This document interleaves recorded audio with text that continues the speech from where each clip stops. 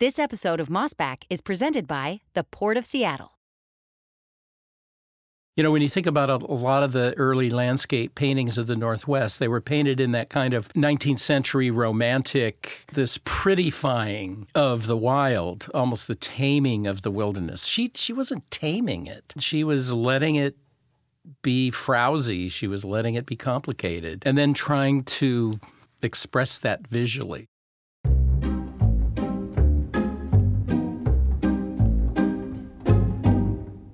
Hey everybody, welcome to Mossback, the official podcast of the Mossback's Northwest video series from KCTS 9 and Crosscut. I'm Sarah Bernard. And I'm Knut Berger.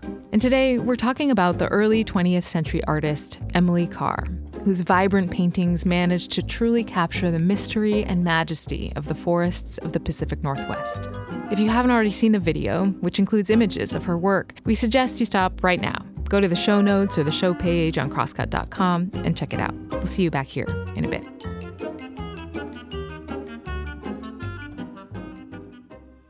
Emily Carr was born and raised in colonial Victoria, British Columbia. She lived from 1871 to 1945 and spent most of her life there, although she studied art in San Francisco, London, and Paris. Her work was heavily influenced by the art she encountered: the poles and figures of First Nations people, the Fauvists of Europe, French Impressionists, and German Expressionists. Carr was eccentric, often worked in solitude. She was a female artist in a profession that was male-dominated. For a time, she supported herself running a boarding house. She walked around Victoria with a pet monkey and assorted other pets in a baby carriage. She said her hometown folks were surprised that her years in London had not turned her into a proper English lady.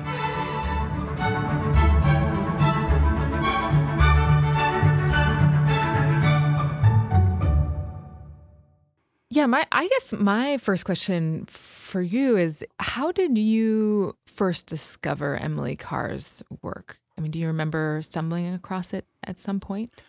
I do. It was sometime in the 1990s. And I read something about her and I got interested. I think I looked her up online, and my wife turned out to be a big fan of her work. And so at some point, this would probably be, I don't know, early 2000s, can't remember the year, but we took the train up to Vancouver and went to an Emily Carr show that they were having at the Art Museum in downtown Vancouver. And we were just blown away. You know, it was just amazing stuff. And we actually bought a big, four-color poster and had it professionally framed, this gorgeous red cedar tree trunk, and it actually hangs in our bedroom. Oh, wow. Well, it hung there until I knocked it down. Oh.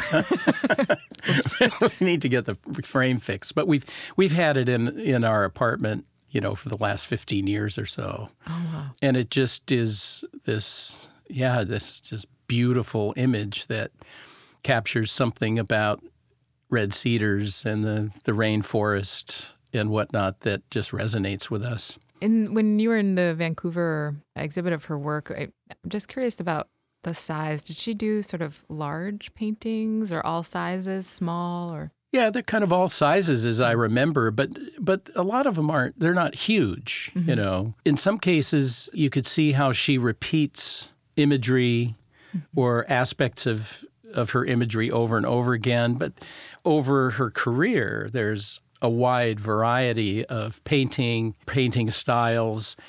The period that speaks to me is her later period. It's in the 1930s, 40s, where she really is focusing a lot on what's in the forest, trying to capture the energy of Cascadia, Cascadian forested areas.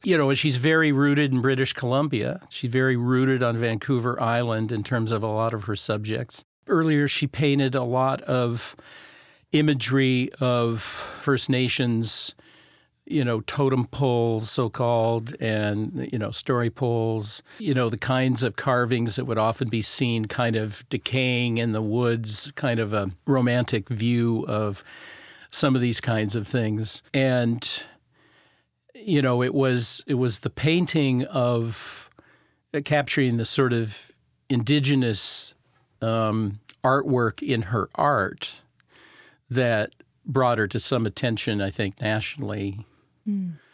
And, earlier in her career, the Canadian art scene was evolving. It was kind of East Coast-centric or Eastern Canada-centric, but a lot of images were being created for travel posters and just kind of introducing the rest of Canada to the Pacific Northwestern section of Canada with these great images.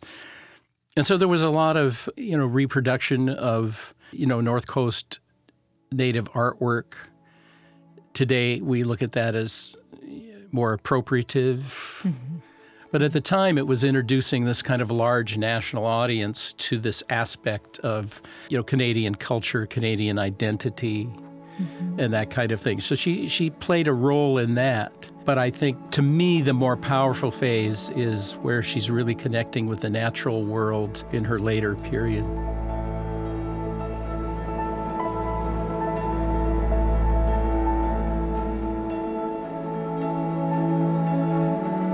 We now know, as science has shown us, that forests are vast, connected communities that communicate, that cooperate, that can listen, smell, and perhaps even think.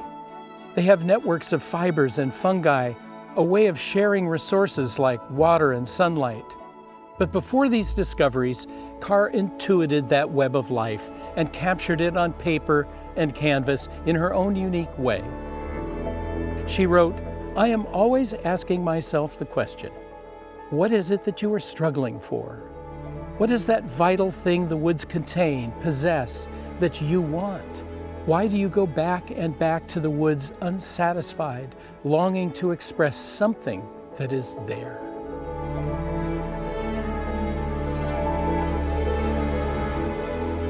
Her red cedars undulate with life like living muscle. Her skies and light are complex actors and have vibrancy like a painting by Van Gogh. "The liveness in me loves to feel the liveness in growing things," she wrote. She felt the connection of things. A biographer, Doris Shadbolt, wrote that Carr had managed to, quote, "hang on to a vestige of primal spirit affinity with all the forms of creation." She said Carr had created a Pacific mythos.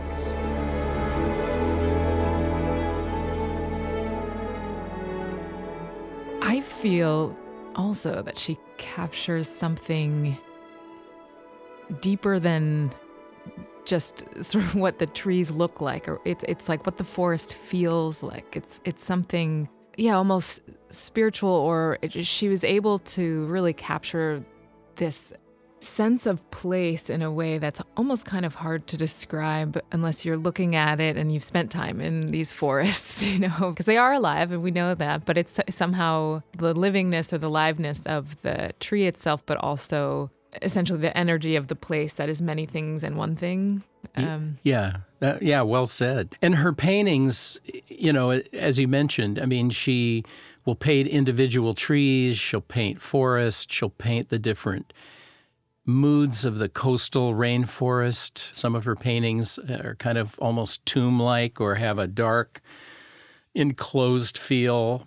She also was able in that period to kind of find this electric energy between the land and sky.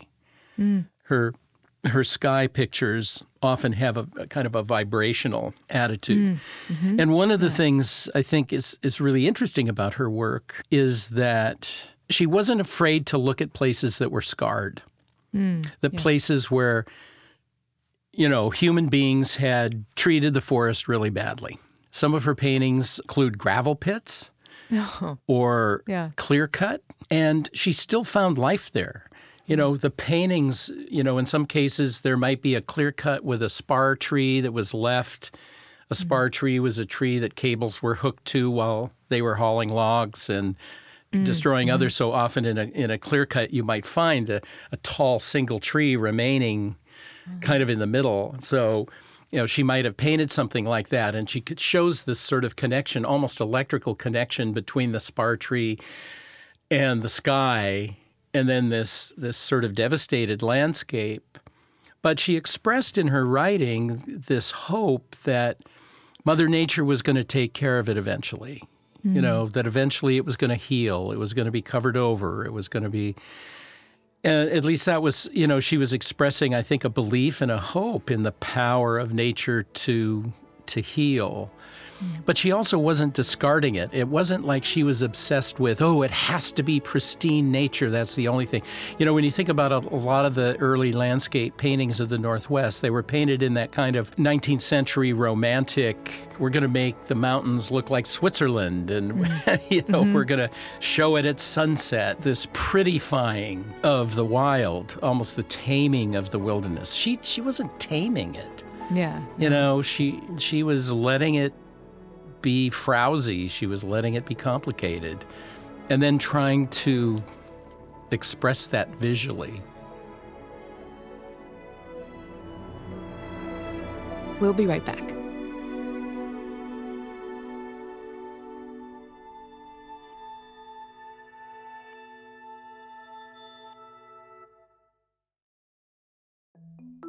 The Port of Seattle has a mission to be the greenest and most energy-efficient port in North America. How? Here's one recent example. The port partnered with the community to construct the Duwamish River Peoples Park and Shoreline Habitat, the largest habitat restoration project on the Duwamish River in a generation, creating 14 acres of critical fish and wildlife habitat while providing public shoreline access. This large-scale restoration project supports recovery of the endangered southern resident orca population by significantly increasing habitat critical to abundance and health of Chinook salmon. For more on this project and the port, go to portseattle.org. If you live in the Pacific Northwest, Alaska Airlines is your go-to when it's time to go. Alaska has the most nonstop flights from the West Coast, serving more than 120 destinations across the U.S., Mexico, Canada, Costa Rica, and Belize.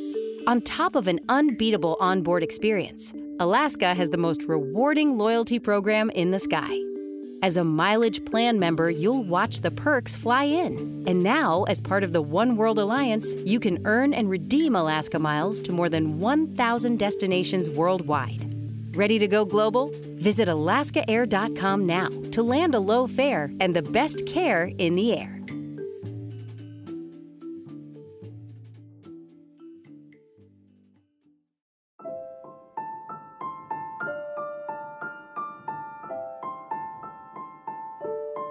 She wrote, I'm always asking myself the question, what is it you're struggling for?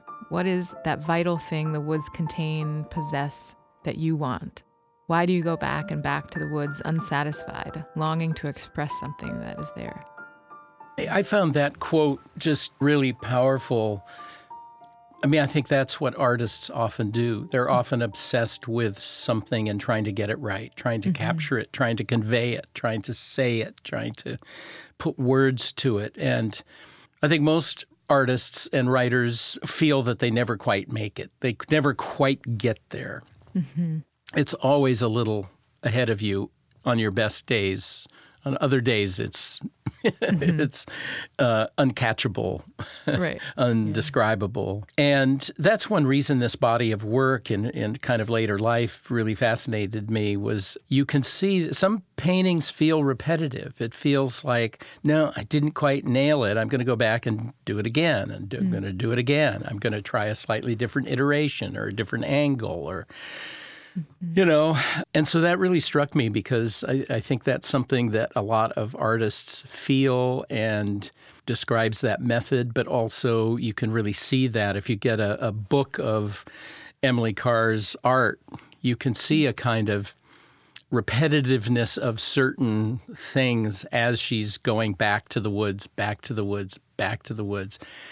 And I think, you know, I think what she was trying to get is something that's very difficult to express. And it's sort of like, well, if you're a person who has spent time in those kinds of environments and has felt the inexpressible feeling of beauty, of connection with nature, of energy, which I think a lot of people here in the Northwest do, or certainly that's what they're looking for, you know, and she was finding it in her own in her own way. And I think that really, that really speaks to me. Yeah, I think the video you said that as artist Georgia O'Keeffe is to flowers, Carr is to our trees. I mean, I really felt that way. You kind of look at the two artists' work together. They have maybe a similar feeling where there's these rich colors and kind of striking contrasts, but also this sort of deeper sense of connection to the thing that they're painting somehow. I think that's really true. I read that Georgia O'Keeffe didn't like to be thought of as the flower painter. Oh, yeah. And for all I know, Emily Carr may not have liked being the tree painter. I mean, no artist likes to be pigeonholed and the work. And so, when doing this video, my intention was really to just do really a personal appreciation. I mean, Carr is well known in Canada, extremely well known in British Columbia. But boy, south of the border, it's not. We have a whole cadre of artists that we think of as Northwest artists. There's the Northwest Mystic School, for example, which is Mark Tobey, Paul Horiuchi, Morris Graves. I mean, there's a whole school of these kind of early and mid-20th century artists who forged a kind of regional modernism. And a lot of it became nationally and internationally recognized. Starting in like the 50s, people in New York and other places started writing about, and they were drawing on, the inspiration of the landscape, the inspiration of indigenous people, the Asian influences, and that was happening in art and architecture. And there was this whole way that there was, partly because of our quasi-isolation in this region, there was just sort of developing this sense of a Northwest school of art. Carr was a little connected to it in that she communicated with and met Mark Tobey. He was aware of her. She was aware of him. So there was some connection there. But I think the view in Seattle, really focuses on the sort of the artists that were here in the Puget Sound region.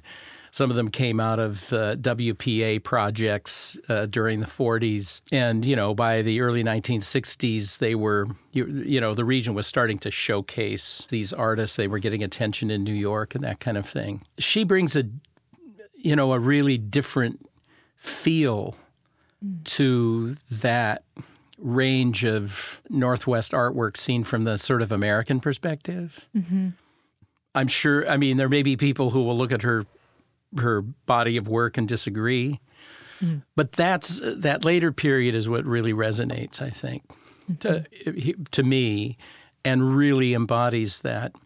One of her biographers said that she created basically a kind of Cascadian or Pacific mythos. Yeah. And I think that speaks to the aspects of the sort of unspoken spirituality in the work.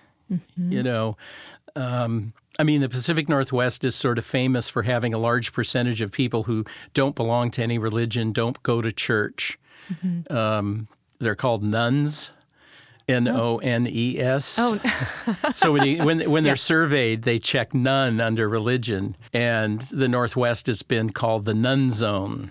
I wasn't raised with any religion, and I feel like that's always been my most, feeling of connectedness, and sort of that's, like I and many people, I think that's why, part of the reason why we stay in the Seattle area or the, Pacific Northwest in general is just the access to that. It's just, part of our religion, Annie Dillard wrote a wonderful book about her time on Lummi Island. Mm-hmm. And, of course, she, has been a fabulous nature writer wherever she's been, but her book, Holy the Firm, captures aspects of the San Juan Islands and the experience of living in that kind of environment extremely poetically and well in places. With John Muir, he came from a religious family. His father was a preacher. And, he became evangelical about nature and its spiritual importance, and it's easy to see when John Muir was traveling in the great redwood forests, he felt as if he were in a cathedral. Yeah. Yosemite Valley felt like a sacred place the same way people feel about Notre Dame or, great churches. And the columns of ancient temples are thought to be, based on trees, a design of trees. And so he wanted people to experience the sacredness of nature. And I don't feel like Emily Carr is evangelical in any way. I don't feel like she's taking us by the, by the scruff of our shirt or something and making us look at something or making us feel something. I feel like she has it's personal, but the power of the personal has a large message. And I think these are things that are understood by indigenous people. I think these are things that are understood by some writers and painters who, spend a lot of time out there and find inspiration there. But I think it's going back. I think it's that liveness aspect, the sense that the forest is somehow intelligent, that it's got some, universal energy that we ought to recognize. And I think modern notions of that in her time period, people viewed that as sort of, quote, primitive. Like, I think nature worshiping, it comes with a lot of baggage, right? Cultural baggage. John Muir, racist guy. He wanted the woods preserved, but he didn't want Native people to live there. He thought national parks were great. Everybody should sort of enjoy the idea of national parks. People could visit, but it was pretty elite group of people who could afford to go to a lodge and stay in a national park. So we're kind of relooking at a lot of that. Emily Carr is talking about something that everyone can experience.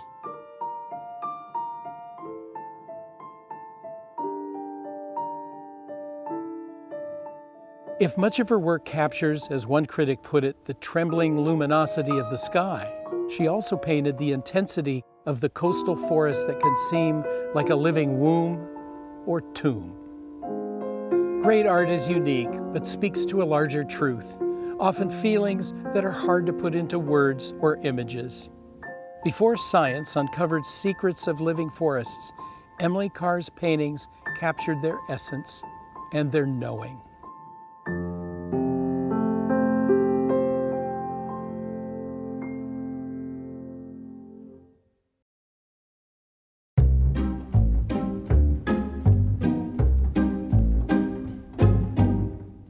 Thanks for listening to Mossback.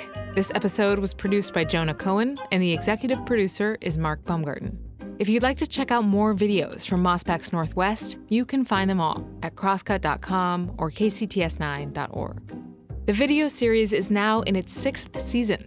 A new episode airs on Seattle's PBS station, KCTS9, every week through mid-November. You can subscribe to the Mossback podcast wherever you listen, and whatever platform you're listening on, please review us. We want to know what you think. For more on all things Mossback, go to crosscut.com/Mossback. And if you'd like to support the work we do at Crosscut, whether it's our lineup of podcasts, the live events we host every month, or the in-depth reporting we deliver every day, go to crosscut.com/membership. In addition to supporting our journalism, members receive complete access to the on-demand programming of KCTS9. And being a member means you can sign up for an exclusive weekly newsletter from Knut Berger, where he offers even greater insight into his latest historical discoveries. For the latest political, environmental, and culture news from the Pacific Northwest, visit crosscut.com. Mossback is a product of Cascade Public Media. I'm Sarah Bernard. We'll be back soon with another episode.